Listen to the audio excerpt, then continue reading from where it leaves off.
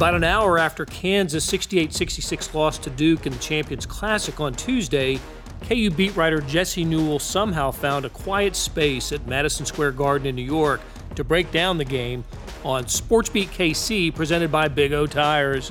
It's Wednesday, November 6th, and I'm your host, Blair Kirchhoff.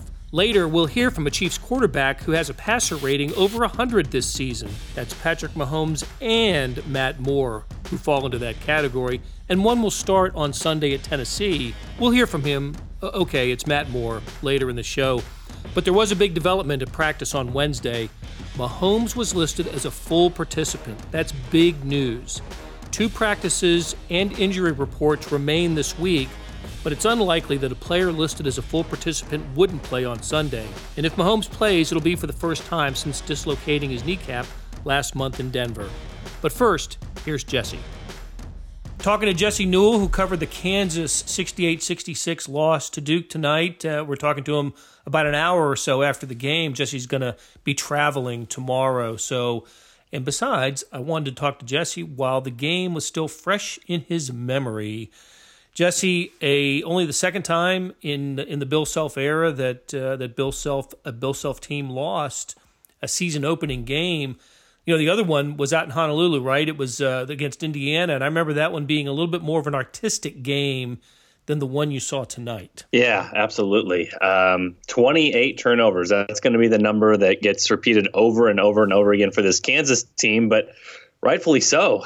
It's really difficult to win a game, any game, if you basically are handing the other team not only empty possessions, but giving them opportunities for points in transition. And we saw, what Cassius Stanley can do when he gets out on a fast break and can tomahawk jam, all those sorts of things. So it's sort of an interesting game, Blair, because I know with the Champions Classic, 1 versus 2, 3 versus 4, we want to kind of come to grand conclusions about the season and about where these teams are going to go. But this is sort of an incomplete for me with this Kansas team, just because I think a lot of these turnovers, some of them were credit to Duke because Trey Jones had some good defense on the ball, and they did some creative things to kind of try to make KU's big men become playmakers. And obviously that's not a strength for either Sylvia DeSosa or David McCormick or Udoka Azubuike, but part of these were just bad plays by Kansas, like just fundamental things like OJ Abaji a couple times, not just pitching ahead on fast breaks. And so, I mean, I would love to just sit here and say turnovers and, pound the desk and say turnovers are going to cost Kansas the rest of the season. It's going to be the reason they don't go far. But I got to be honest, like in 1 month, I think that this game would have been 21 turnovers instead of 28 for Kansas because they would just do some more simple things correctly. And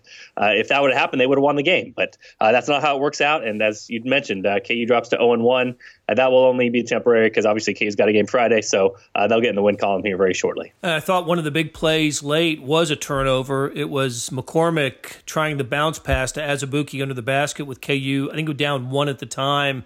I can't remember how much time was left, but it was just such a poor decision to try that pass. I agree with you. Watching the game, just some of these mistakes, a lot of the unforced errors were just bad decisions on Kansas' part. Now, Duke was credited with, I think, 10 or 11 steals tonight, and 28 turnovers means that there were a lot of miscues by Kansas that weren't necessarily caused by Duke. I think Duke played a good game defensively, don't get me wrong, but Kansas, I think, finds itself in a position there where they got a lot to clean up. Yeah, and here's an interesting stat for you, Blair. Last year, Duke was number 353 in the nation. There's 353 Division I teams when it came to non-steal turnover percentage. So almost all of their turnovers they forced were via the steal. And tonight you mentioned it, KU had 28 turnovers and only 11 of those were Duke steals. So this is a Duke team that when they don't get a steal for a turnover, they're not a team that takes a bunch of charges or that steps in that way or forces travels. They're a team that kind of just guards the ball. And if they don't get the steal right off of that, then normally teams don't turn it over. So I think that speaks to jitters. I think it speaks to guys being uptight and nervous and jittery. And you mentioned that David McCormick play. I mean, it was kind of a perfect encapsulation of what we were talking about, because if you go back and watch the film on this, Udoka Azubuike rolls to the basket. KU kind of has a very quick 2-on-1 situation. Bill Self said afterwards he wouldn't have minded if David McCormick shot the ball, which it would have been about a 5 or 6 foot baseline jumper. But if you watch Udoka, he rolls to the rim, and what's the first thing he does? He points up. He's saying, throw me the lob, throw me the lob. And you think about it, Udoka Azubuike is 7 feet tall, and if you're going 2-on-1, in kind of this very quick number scenario, then yes, you want your 7-footer with the 7'7"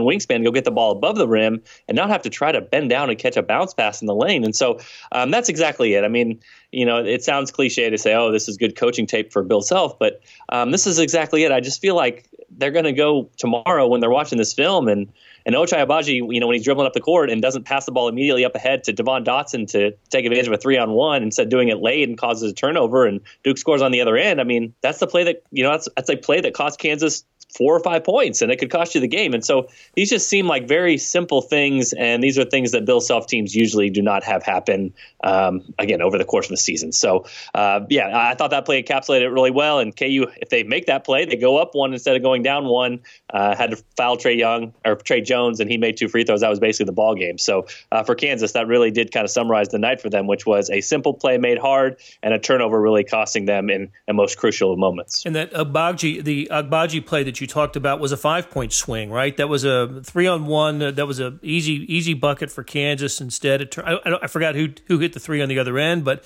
immediately hit a 3 on the other end, and I think that cut a Kansas lead to 1, where they could have increased their lead at the time. But on the other hand, look, Kansas comes out, they have 18 turnovers in the first half, and they're down only 3 because I thought Kansas played pretty good defense. Held Duke to a pretty low shooting percentage, had its own defensive pressure. I thought Kansas was the more athletic team, played some, just played pretty good defense.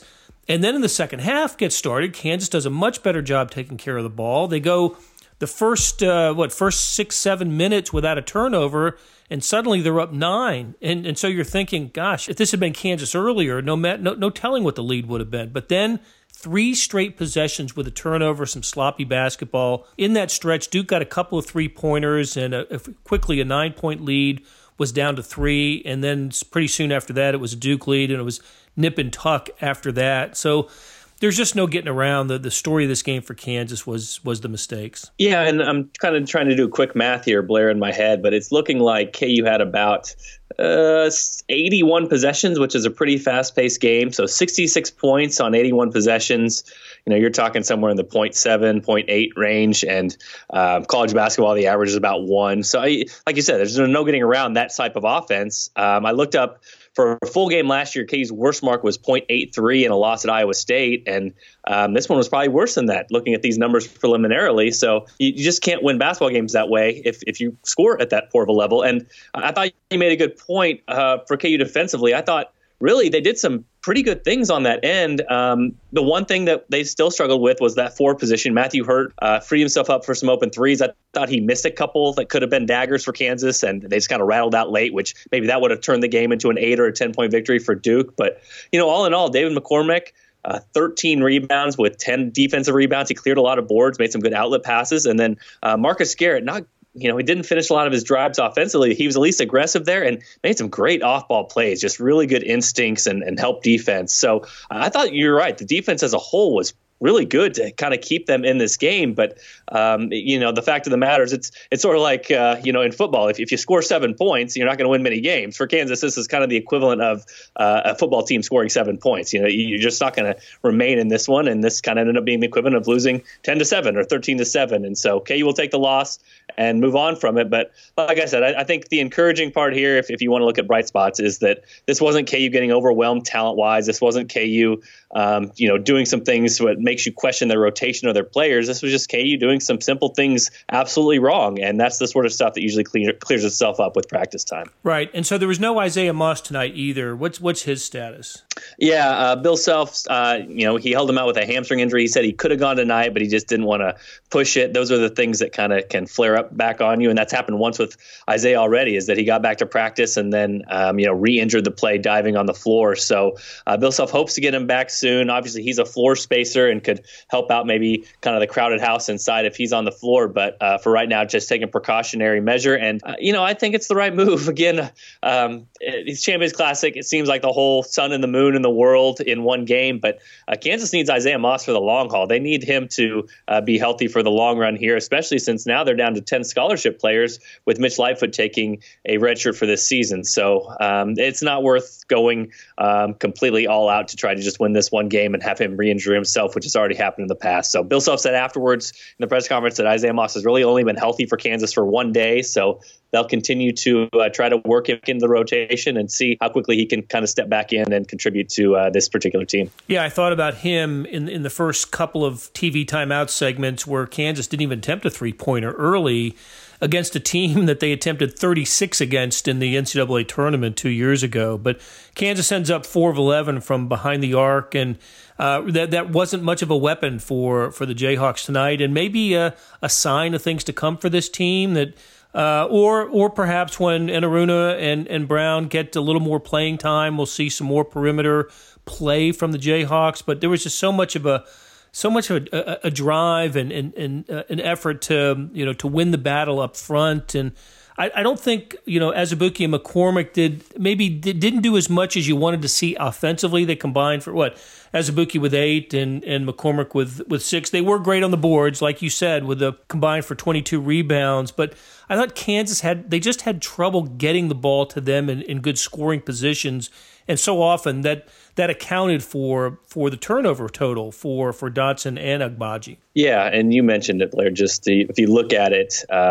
Duke was doubling inside, which was forcing the big men to make plays for each other. And then Bill Self even said this after the game. A few years ago against Kentucky when KU lost so badly, basically at the end of the game, he was just telling Tyshawn Taylor to go drive the ball because that was their only offense. And really that's what KU was resorting to at the end of the game with Marcus Garrett. And it was Marcus Garrett basically because Devon Dotson had a really tough matchup, Trey Jones, and he really couldn't shake him defensively or Devon Dotson offensively in this particular game. So, yeah, I left KU really searching for options, and they just couldn't find anything reliable down the stretch. If you can't get your big guys going and they can't take advantage of double teams and you don't have outside shooting, you're left to drive. And Marcus Garrett's not the guy you want to do that for Kansas if you have your choice between him and Devon Dotson. But, again, at least he tried. At least he wanted to go in there and looked aggressive with it, but not enough for KU. And actually the box scores have been kind of crazy here. The ESPN numbers weren't exact online, so KU was actually 4 for 9 in the official box score from three. So only 9 attempts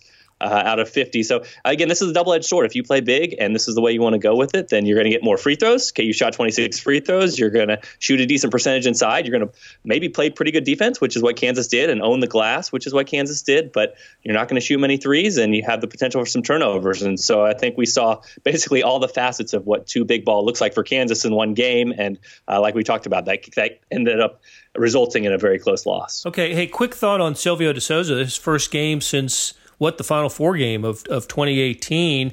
Finally saw him in action. 3 points, couple of 4 rebounds. You see him getting his playing time increasing as the season goes on? Well, probably more than 7 minutes, but it's tough to tell. Right now, David McCormick is not great at guarding that forward position or guarding on the perimeter, but he's probably better than Silvio, and that doesn't seem like the case with the two particular body types. Silvio looks really kind of athletic and shorter, and it seems like he should be able to guard the perimeter, but that has not been his forte so far. And David is a little bit more lanky and a little bit more awkward with it, but it looks like he's trying hard and trying to shuffle his feet and a little bit more intense. So for Bill Self right now, David was the better option. And like I said, I think for the most part, what he's being asked to do, he played pretty well tonight. Some good outlet passes, some good rebounds. But for Silvio, I just think he needs to lock in on the defensive end. I mean, he can't play if he can't guard on the perimeter, and if he doesn't focus, he can't guard on the perimeter. So, 7 minutes tonight, and I would love to tell you it's going to go up, but he's kind of an awkward fit next to Doak, and until he can prove that otherwise, then minutes for him are going to be probably pretty tough to come by. All right, Jesse. Hey, appreciate the time tonight, and safe travels back home. Hey, I appreciate it, Blair. Thanks. Big O Tires is rolling out Black Friday deals now to December 8th. Get limited time Black Friday savings on oil changes, brakes, car batteries, and more. You'll also save big on tires. How big? Buy 3 select tires, get 1 free with paid installation, including brands like Nitto and Cooper. Get 4 tires, but pay for only 3. Right now at Big O Tires during Black Friday deals only through December 8th. Interest-free financing available too. For your nearest participating location, go to bigotires.com. Hey, it's Blair. Hey, we have a special subscription offer for SportsBeat KC listeners, unlimited digital access to the Kansas City Star's award-winning sports coverage. Sign up now for 1 year of Sports Pass for access to all the sports news, features, and columns we have to offer. And it's only $30. That's a 40% savings off our regular rate. For your convenience, your subscription will automatically renew after the initial term at $50 unless you tell us to cancel. A lot of subscription services won't tell you that. They'll just sneak it on there. We just told you. Your subscription helps support the sports coverage of kansascity.com and the Kansas City Star. Please visit kansascity.com/sportsbeatkc offer to get this special offer. And as always, thanks for listening. Matt Moore's football season started at Hart High School in Southern California, working with the quarterbacks. Moore had last played in an NFL game in 2017. He sat out last year and figured his playing days were over. But during the Chiefs' third preseason game, backup quarterback Chad Henne suffered a broken ankle. Chiefs general manager Brett Veach put in a call to Moore, asking him to fly to Kansas City to become the team's top backup to Mahomes. Moore was stunned to receive the call, but thrilled to be back in an NFL locker room. Seeing action would be a long shot. After all, Mahomes had never missed a snap in a game because of an injury. But the unexpected happened in Week 7 with the Chiefs visiting Denver. On a quarterback sneak, Mahomes suffered a dislocated right kneecap. Enter Matt Moore. The Chiefs finished off the Broncos, and Moore has started the 2 games since then, performing well. He's thrown 4 touchdown passes without an interception, and after the Chiefs fell to the Green Bay Packers on Sunday Night Football, they came back to beat the Minnesota Vikings last week. In that game, Moore threw a beautiful touchdown pass to Tyreek Hill, and he showed terrific poise on the Chiefs' final possession with completions to Travis Kelce and Hill that set up Harrison Butker's game-winning field goal. So it was Moore and not Mahomes who met the media on Wednesday at the Chiefs' training facility. Mahomes may start Sunday. Reid said he'll do more at practice this week, but it was interesting to hear from Moore, and we'll get his impressions of the season, playing for Andy Reid, and having Mahomes as a teammate. Here's Matt Moore. You know, who's ever back there has a really good idea of what coach wants, and there's no questions. You go in feeling really good, so I think that's a big part of it. Matt, I'm sorry you didn't ask this before when you first got signed.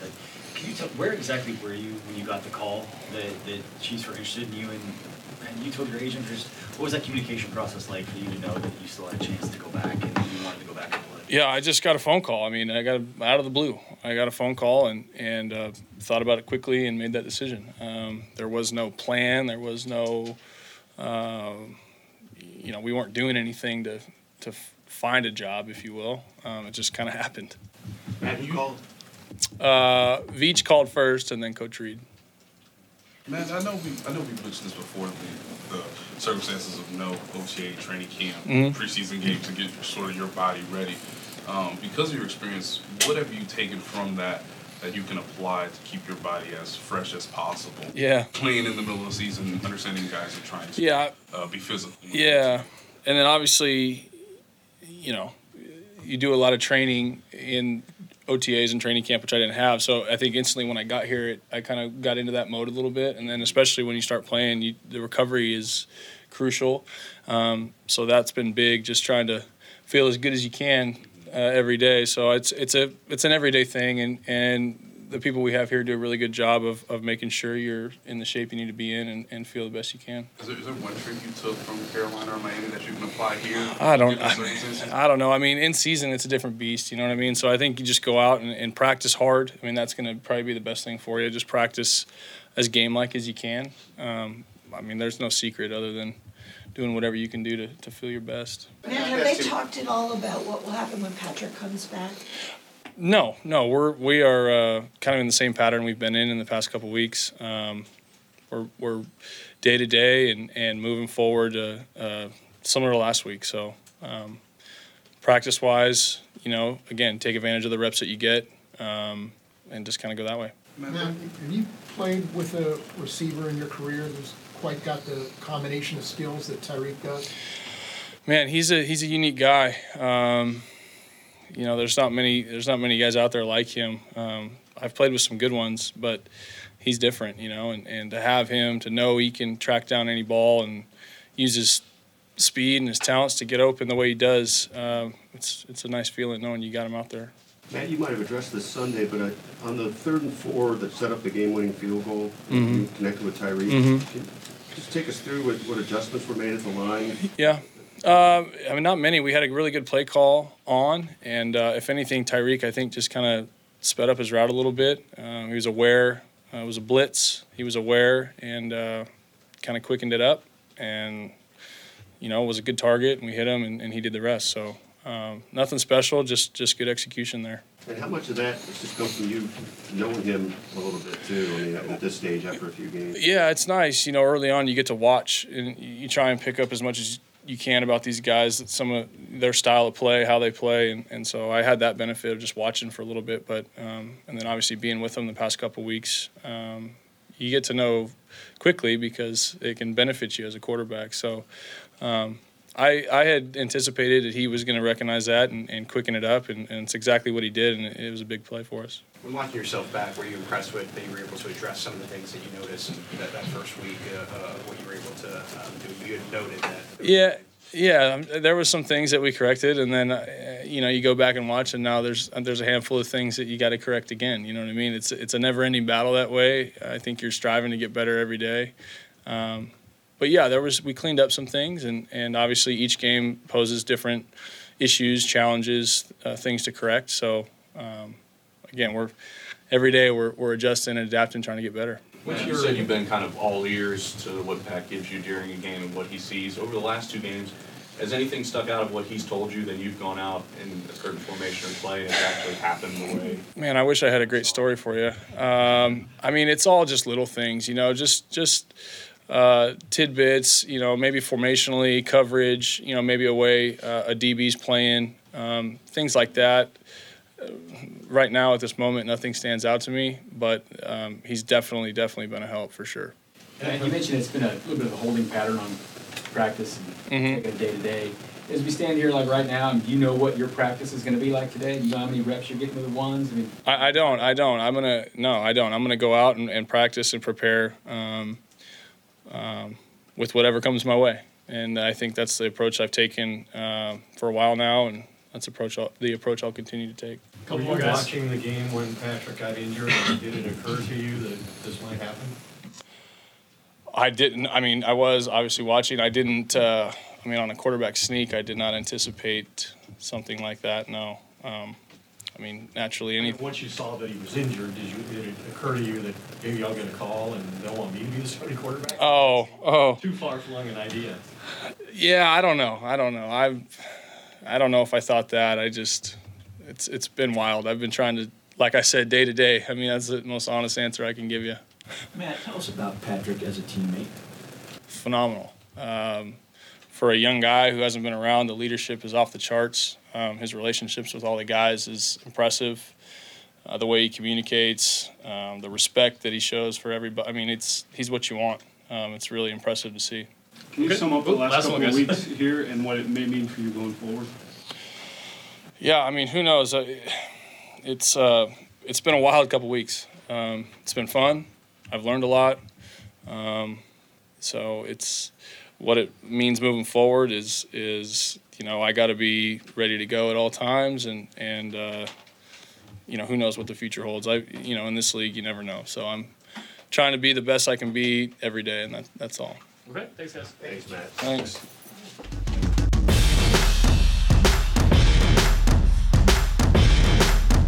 Links to the KU Duke and Chiefs stories can be found in the show notes. We also have apps, KU Hoops and Red Zone Extra, for additional coverage. Thanks to producer Leah Becerra for putting together today's show.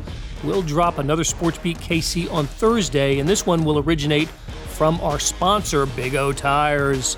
We'll talk to you then.